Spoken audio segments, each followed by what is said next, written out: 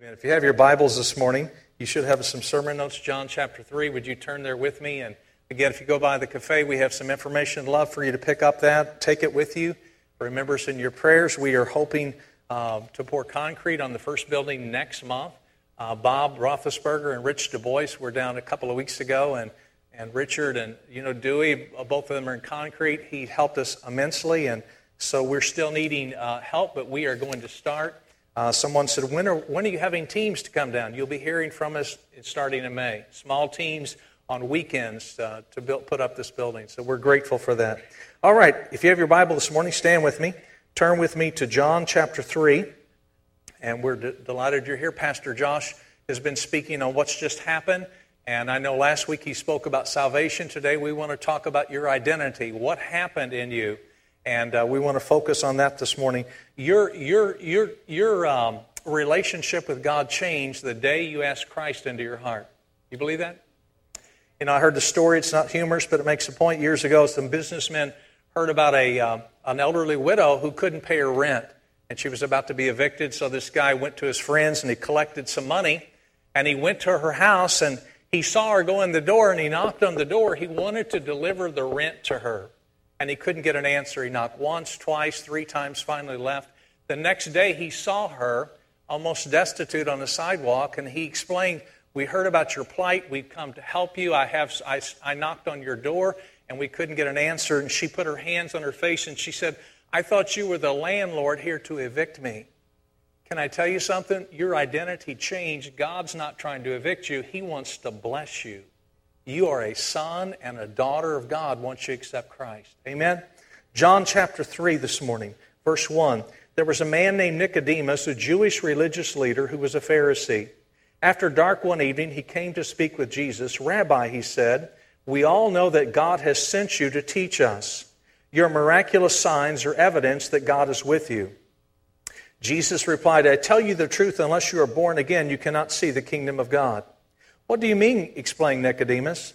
"How can a man go back into his mother's womb and be born again?" And Jesus replied, "I assure you, no one can enter the kingdom of God without being born of water and the Spirit." The key is verse 6. Humans can reproduce only human life, but the Holy Spirit gives birth to spiritual life. So don't be surprised when I say you must be born again. The wind blows wherever it wants, just as you can't hear the wind, but can't tell where it comes from or where it's going. You can't explain how people are born of the Spirit. Would you join hands with somebody on your right and your left? If you're alone, move out of where you're standing this morning. Let's pray. Father, thank you for your word. Thank you for the grace that you give us through your Son, Jesus. Your word is anointed. Anoint our hearts. And I pray that word gets past our head, down into our hearts, where we can be rooted and grounded in your love, in our identity as your children. I pray for your blessings here today, that we're never the same as a result of your word being engrafted into our soul. I pray for Pastor Josh and Lauren and all the pastors in Northwest Jefferson County and South St. Louis County. Build your church. And Father, you don't need us today, but we are grateful that you've included us in the family of God. We ask it in Jesus' name. Amen. You can be seated this morning. Last week, Pastor Josh spoke about salvation and what it entails. This morning, I'm going to try to stay within my time limit here this morning. How many know it's a challenge for people with a lot of hot air? I'm looking at some of you, so. 3 things this morning. You're brand new. When you receive Christ, you are not recycled. You didn't get rehab. You ever rehab a house? People buy a house and they rehab it. You're not rehab. You didn't get a new coat of paint. I don't want to go there. I'm starting to say something. Got to stay focused this morning. You didn't turn over a new leaf. You are brand new.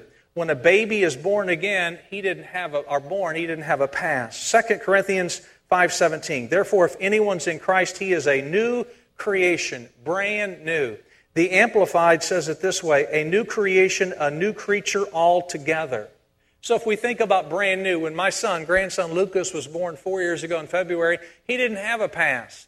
You said, "Pastor, everybody's got a past." Spiritually, you don't have a past because Scripture says you were dead before Jesus came into your heart, before you were born again.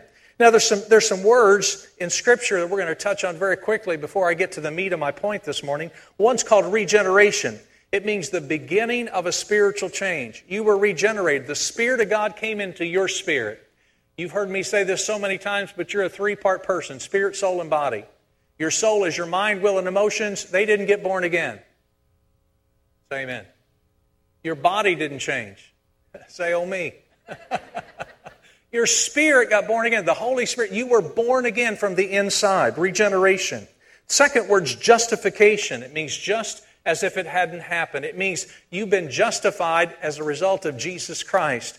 Your sins have been just as if they never happened. You've been made righteous. Now, when I say that this morning, justification, if I were to go before a judge this morning and there was looking on my computer, if you've ever been stopped by Burns Mill, are they still here? Just a joke. You get stopped and they pull you up on the computer, they see your record. Can I tell you that you don't have a record of your past? And most of us can say, glory to God. The rest of you we'll pray for later in the service. The second word is redemption. It means to buy back or to purchase. You and I have been purchased with the blood of Christ. If you say, what do you mean we've been purchased? In Genesis chapter 2, it says, you must not eat of the tree of knowledge of good and evil, for when you eat of it, you shall surely die. God's telling them, when you eat of it, you'll die. They ate of that tree of knowledge. They didn't die in the natural. They died spiritually. They were dead. You and I were dead until we came to Christ in the Spirit. We've been regenerated. The third word is sanctification. And the definition I think that's the easiest to understand, I become less like me and more like Christ. And the longer I stay in love with Him and follow Him, the more I become like Him. Karen and I have been married 40 years, 41 this year. We can finish each other's sentences. We think alike some of the time. What are you saying, Pastor? I am saying this. We have become like Christ. We are becoming less like ourselves and more like Him. How does a person become justified? In the Old Testament, you were justified by your behavior. You followed the law. In the New Testament, you're justified by faith, what Christ has done for you and what Christ has done for me. And I'm going to kind of speed right here. The next one, justification, it's instantaneous. When you got saved, you were justified immediately. When my grandson was born, we held him within an hour. I'm saying it happened instantaneously. And yet sanctification is a process that began then that continues throughout your life. It means what Christ is doing in us, not just for us. Second point this morning, being brand new. Brand new is not recycled. The second is you have a new identity, your past versus your present. I used to say to Carl Hubman before he got married to Bonnie, we'd say there's pre-Bonnie and post-Bonnie. There's pre-Christ and post-Christ. There's your old person and there's your new person. This new person is a new identity. In 1 Corinthians chapter 6, verse 9, it says this, do you not know that the wicked will not inherit the kingdom of God? Do not be deceived, neither the sexually immoral, or idolaters, or adulterers, nor male prostitutes, nor homosexual offenders, nor thieves, nor the greedy, nor drunkards, nor slanderers, or swindlers will inherit the kingdom of God. And this is what some of you were, past tense. But you were washed, you were sanctified, you were justified in the name of the Lord Jesus Christ and by the Spirit of our God. He is saying, he's speaking to a church. He's at a congregation. He's looking at people and he is saying, some of you were swindlers. Some of you were adulterers. Some of you were drunkards. And he goes through the list. He didn't say they were now. He said they used to be that way. Now, just for grins this morning, in this congregation, I'm sure there's some guests here today, and I'm happy to meet you today. But you may say, Pastor, I feel like a fish out of water. If I ask you, how many of you in your past have been involved in drugs, a drunkard, nicotine, swindler, greedy, etc., how many of you have that in your past? Would you stand? You have that in your past. Would you stand?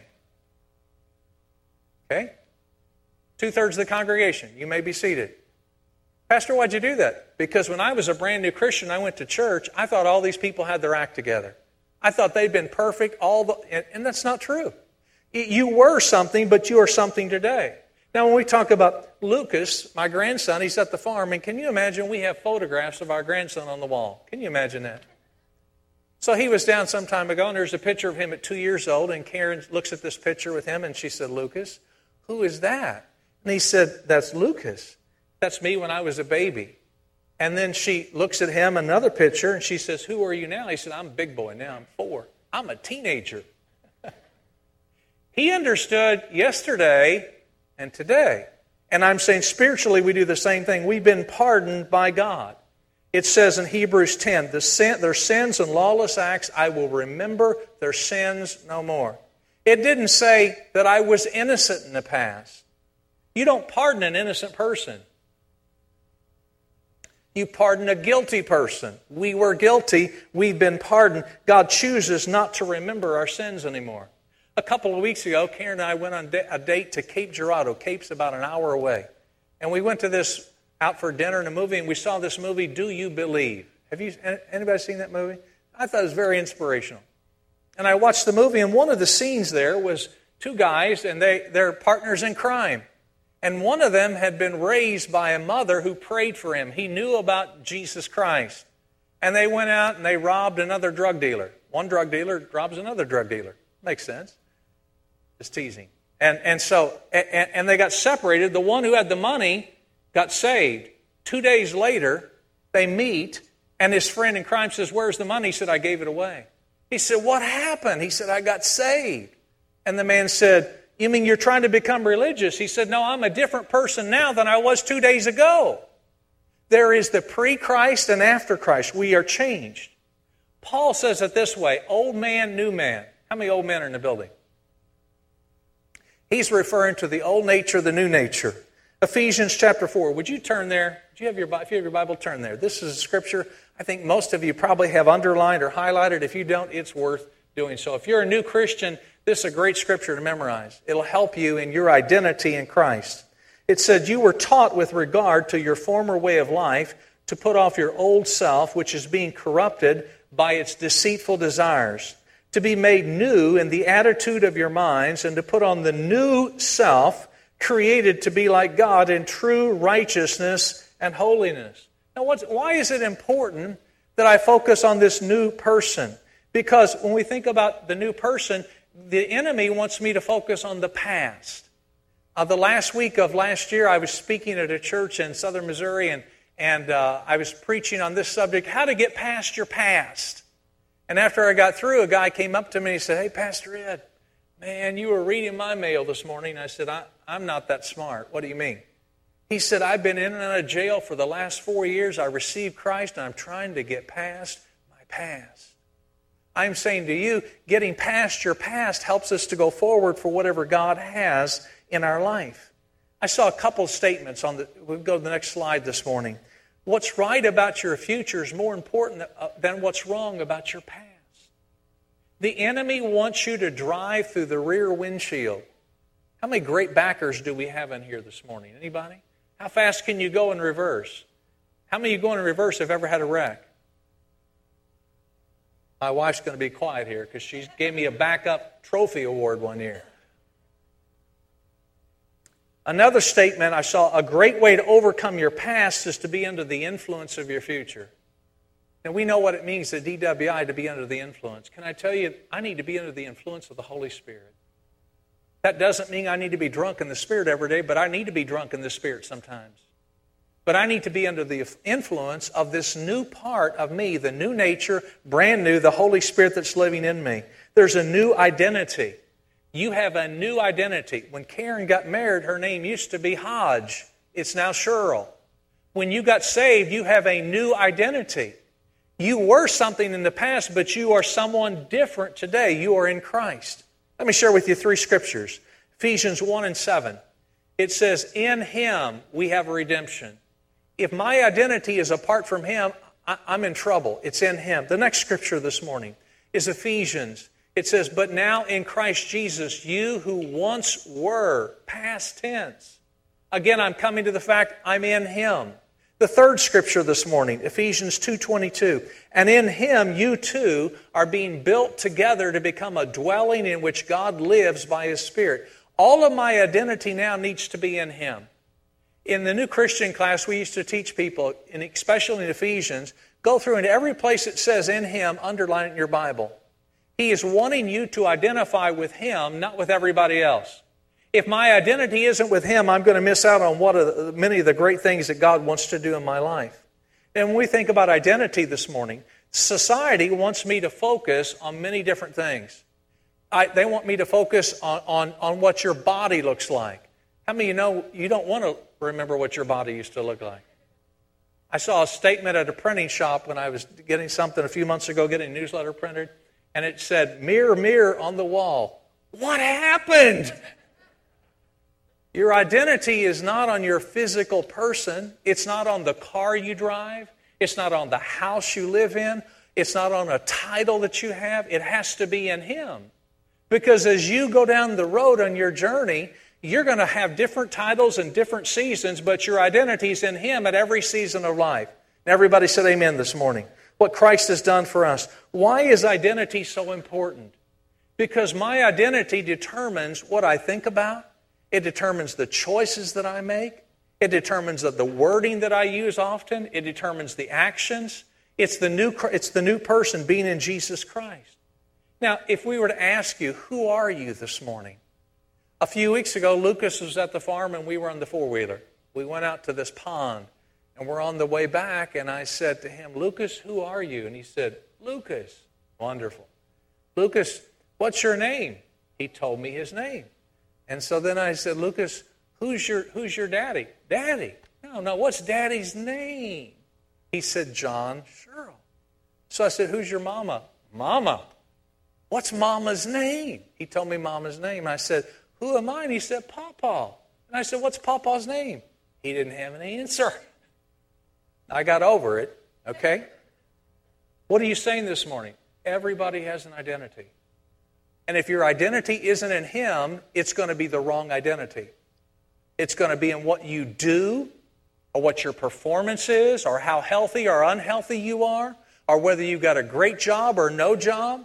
If your identity isn't in Him, you're going to miss out on what God has for you as you go forward. I think of David. Everybody, even society, knows about David and Goliath. You can watch a movie, people that aren't believers, they'll talk about David and Goliath. Here's David and Goliath, and David is running towards Goliath.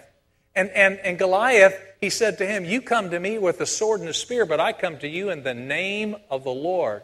His identity was that. In the natural, it looked like Pee Wee Herman going against Hulk Hogan. Can I tell you some of your battles? You and I look like Pee Wee Herman in the natural. Pee Wee, say amen. But you know what? Your identity isn't just about you in the natural. Your identity is about you and God. Your problems compared to you may seem large, but compared to God, your problems are small compared to the God that we serve. Can I get a witness this morning?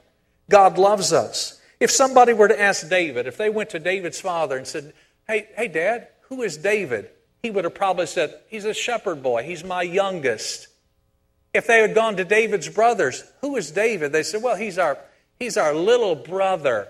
He brings us bread in the battlefield. He's just our little brother." If they had asked Goliath, "Who is David?" he said, "You're going to be bird food shortly." But when God saw David, He saw a shepherd. He saw a warrior. He saw a future king.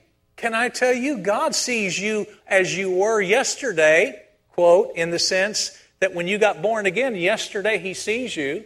He sees you who you are today. He sees what's going to happen in the future.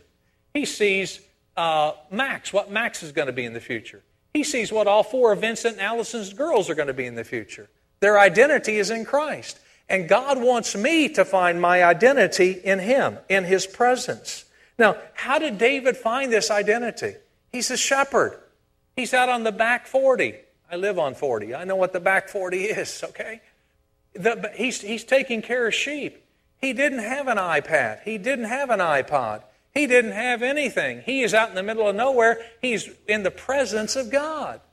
Sometimes when we get in the presence of God, sometimes we speak to God. Can I tell you, if you stay in His presence, there'll be times He speaks to you.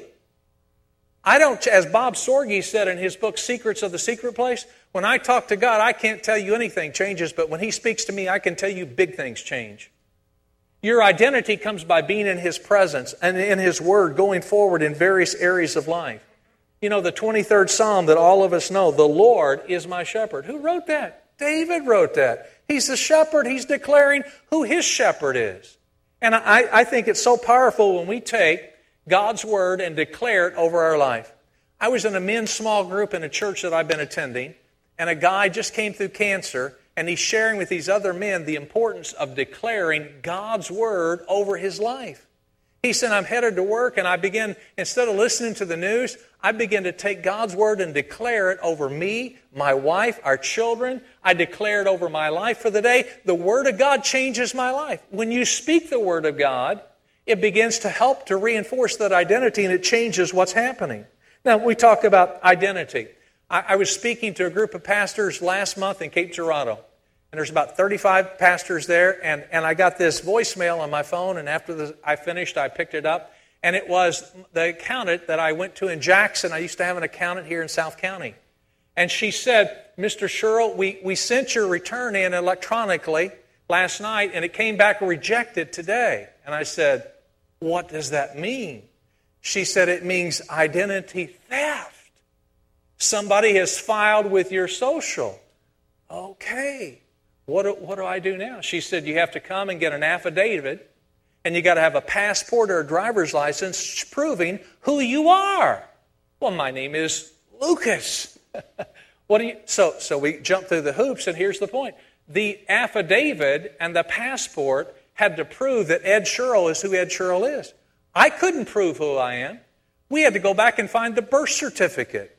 When you got born again, you may not have understood it, but the birth certificate says I was born at St. Francis Hospital in Cape Girardeau, Missouri. It has a date on there. It has an attending physician. It has validation that I'm who I say I am. Spiritually, you are who you say you are in Christ. And if you can't find your identity, the enemy will come to take your identity away. He wants you to figuring out the old man or performance or whatever. God has something better for us. We focus in that area. Now, the Bible tells me if I'm going to change, two things have to happen. I have to change what I think about. The Bible says, as a man thinketh in his heart, so is he. The Bible also tells me there's life and death in the power of the tongue. A person, if they're going to change, it's what they think about and what they say. You can meet somebody you've never met, you can talk to them for maybe a half an hour, and you can find out something about that person by the very words that they share. Say amen this morning. Now, we all say crazy things. I'm not talking about perfection or legalism. I'm talking about if somebody says, are you a Christian? Don't say, I hope so. Say, I am. How do you know you are? Well, such and such time, such and such day, such and such week, I received Christ.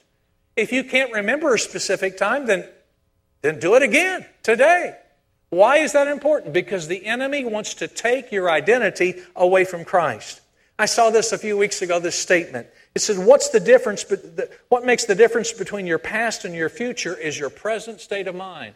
I need to renew my mind. I don't care if you're 6 years old, 4-year-olds like my grandson, or 14 or 24 or 84, you constantly need to renew your mind. You constantly need to take a shower every day. Say amen. I'm saying the same thing happens on the inside. Watching my clock here. Galatians 2:20 says this, I am crucified with Christ. Nevertheless I live, but Christ lives in me. Pastor, what are you talking about? I'm trying to find my identity.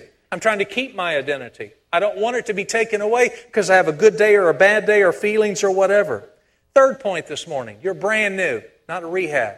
Secondly, you have a new identity. You're in Christ. You were something, but you are something different today. Pre and post. Third thing, you have a new purpose in life. Ephesians 2:10, it says, for we are God's masterpiece. He created us anew in Christ Jesus so that we can do the good things He planned for us long ago. The church I'm going to in Cape Girardeau is a friend there. His name's Gary Brothers. He spoke here last June. Gary said, I used to be a farmer, and I had all kinds of dreams, and I wouldn't give up my dream. And God said, until you give up your dream, you can't live my dream. I'm not saying your dream is good or bad or ugly. I'm saying the dream is what's God's dream for you. When you fit into God's plan, I'm telling you, it's a whole lot easier and happier and more joyful in life. Say amen this morning. The Amplified says we are His handiwork. The NIV says His workmanship. You know, if you've ever watched a new parent or a grandparent, they do silly things. Okay. right? Yes, I see my neighbor. Now, I know when we say that, when you see that child, you know why grandparents and parents go goo-goo and crazy stuff? You know why? They get so excited because they see part of them in that child. Yeah. They see that. There's something exciting. I think God sees Himself in you. And God wants to put His plan in you, not just for emotions or feelings. He has a plan for you. Now, that plan requires a lot of different things. But the plan basically is this. God's goal in life is not for me to be comfortable. I like comfort. God wants me to have seasons of comfort. But God's goal is not comfort. I have this tractor. It's about a 30-horse tractor. It's got a front-end bucket on it, and it's got a grappler on the bucket. The grappler, when you pick up a log, it goes down and you can pick up a log. Well, a while back, I had this huge stump left behind by the dozer, and I'm trying to move it, and it's bigger than my tractor. However, that couldn't stop a real man. You just try anyway. So I got it up, and it kind of bent part of the grappler, and I took it to this welder, and he said, "You know that tractor's not a dozer, don't you?" And I said, "I really appreciate that advice." I said, "Here's the thing. I didn't buy that tractor to keep it in the barn. I bought the tractor to work with. God has a plan for you, and you may get bent up and knocked down and bruised in life, and you will. I'm telling you, get up. God's got a plan. It isn't just to be comfortable. Every dream, I found, is preceded by seasons of preparation. I don't care what you're going to do. God has preparation for you. And our outcome in life is often determined by what you're willing to overcome.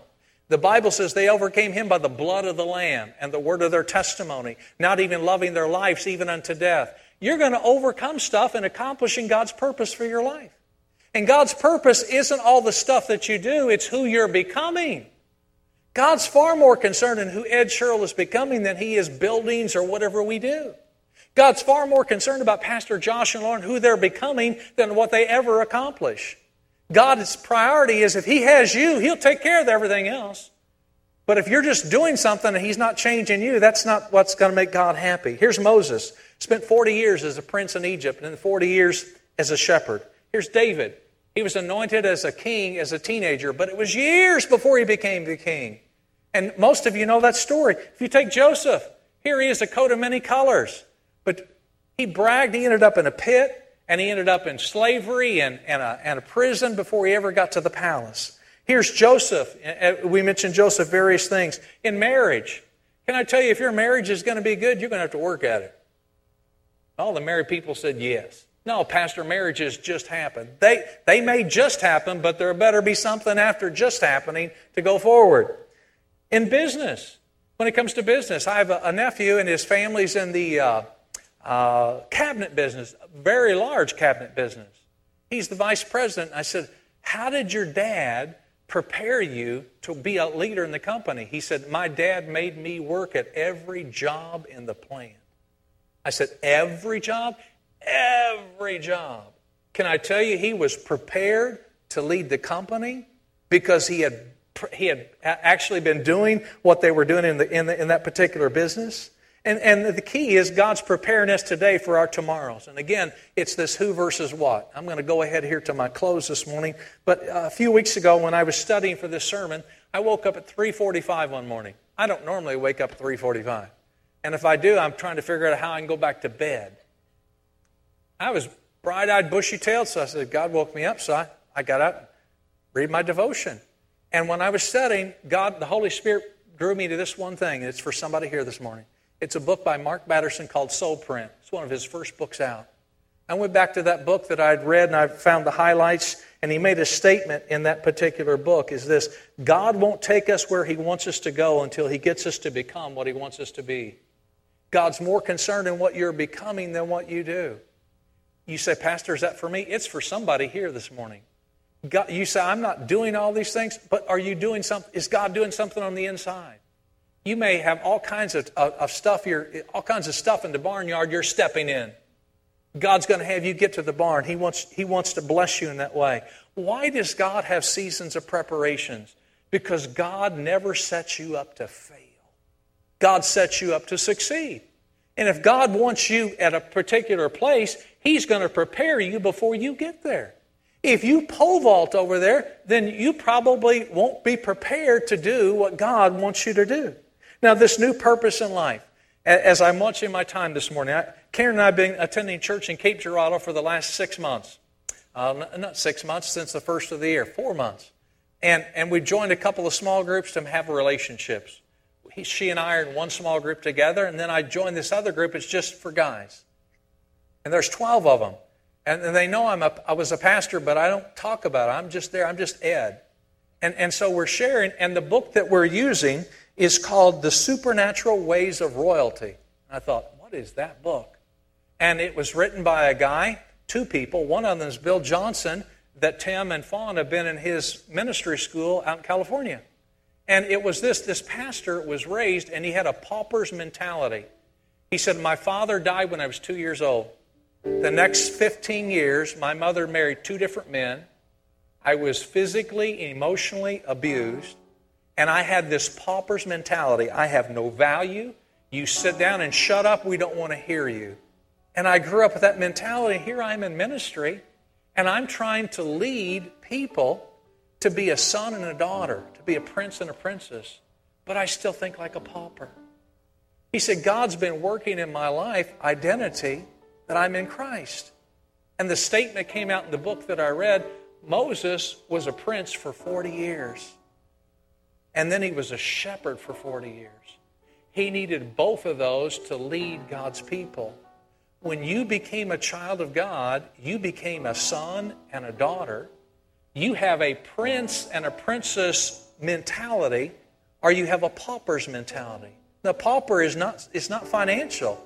It's you're not important. God says you're very important. And then I was reading this particular book years ago by Max Lucado, and I ran across this story about an orphan. He said between 1854 and 1929, there were 200,000 orphans on the East Coast. Nobody knew what to do with them. Where did these orphans come from? Well, some from parents of the Civil War, some from immigrants who couldn't take care of their children. Others, the parents died, and they put them in orphanages. And someone came up with this idea called an orphan's train. And they took, each orphan train put 30 to 60 children on a train, and they sent them out west. They sent them to the south. And they'd come to a town, and people would come and examine these children like you would examine livestock. Pretty humiliating. And this one little boy, his name is Lee Nailing. He and his 2 brothers, younger, had been in an orphanage for 2 years. They'd lost their mother. She died. The father could not take care of them. And so they were placed on this orphan's train. 8 years old and 2 younger brothers. The biological father came with an envelope, had his address on it. And he said to his son, when you get to where you're going, here's my address, write to me, and I hope to come and rescue you one day. So they get on the train. 2 days later, the little boy wakes up, the envelope's gone. He has no hope. They come to a town in Texas, and the first thing that happened, they separated his little brothers. One little brother was taken by somebody at one stop. They get to the next stop. Second brother's taken. Finally, they come to him.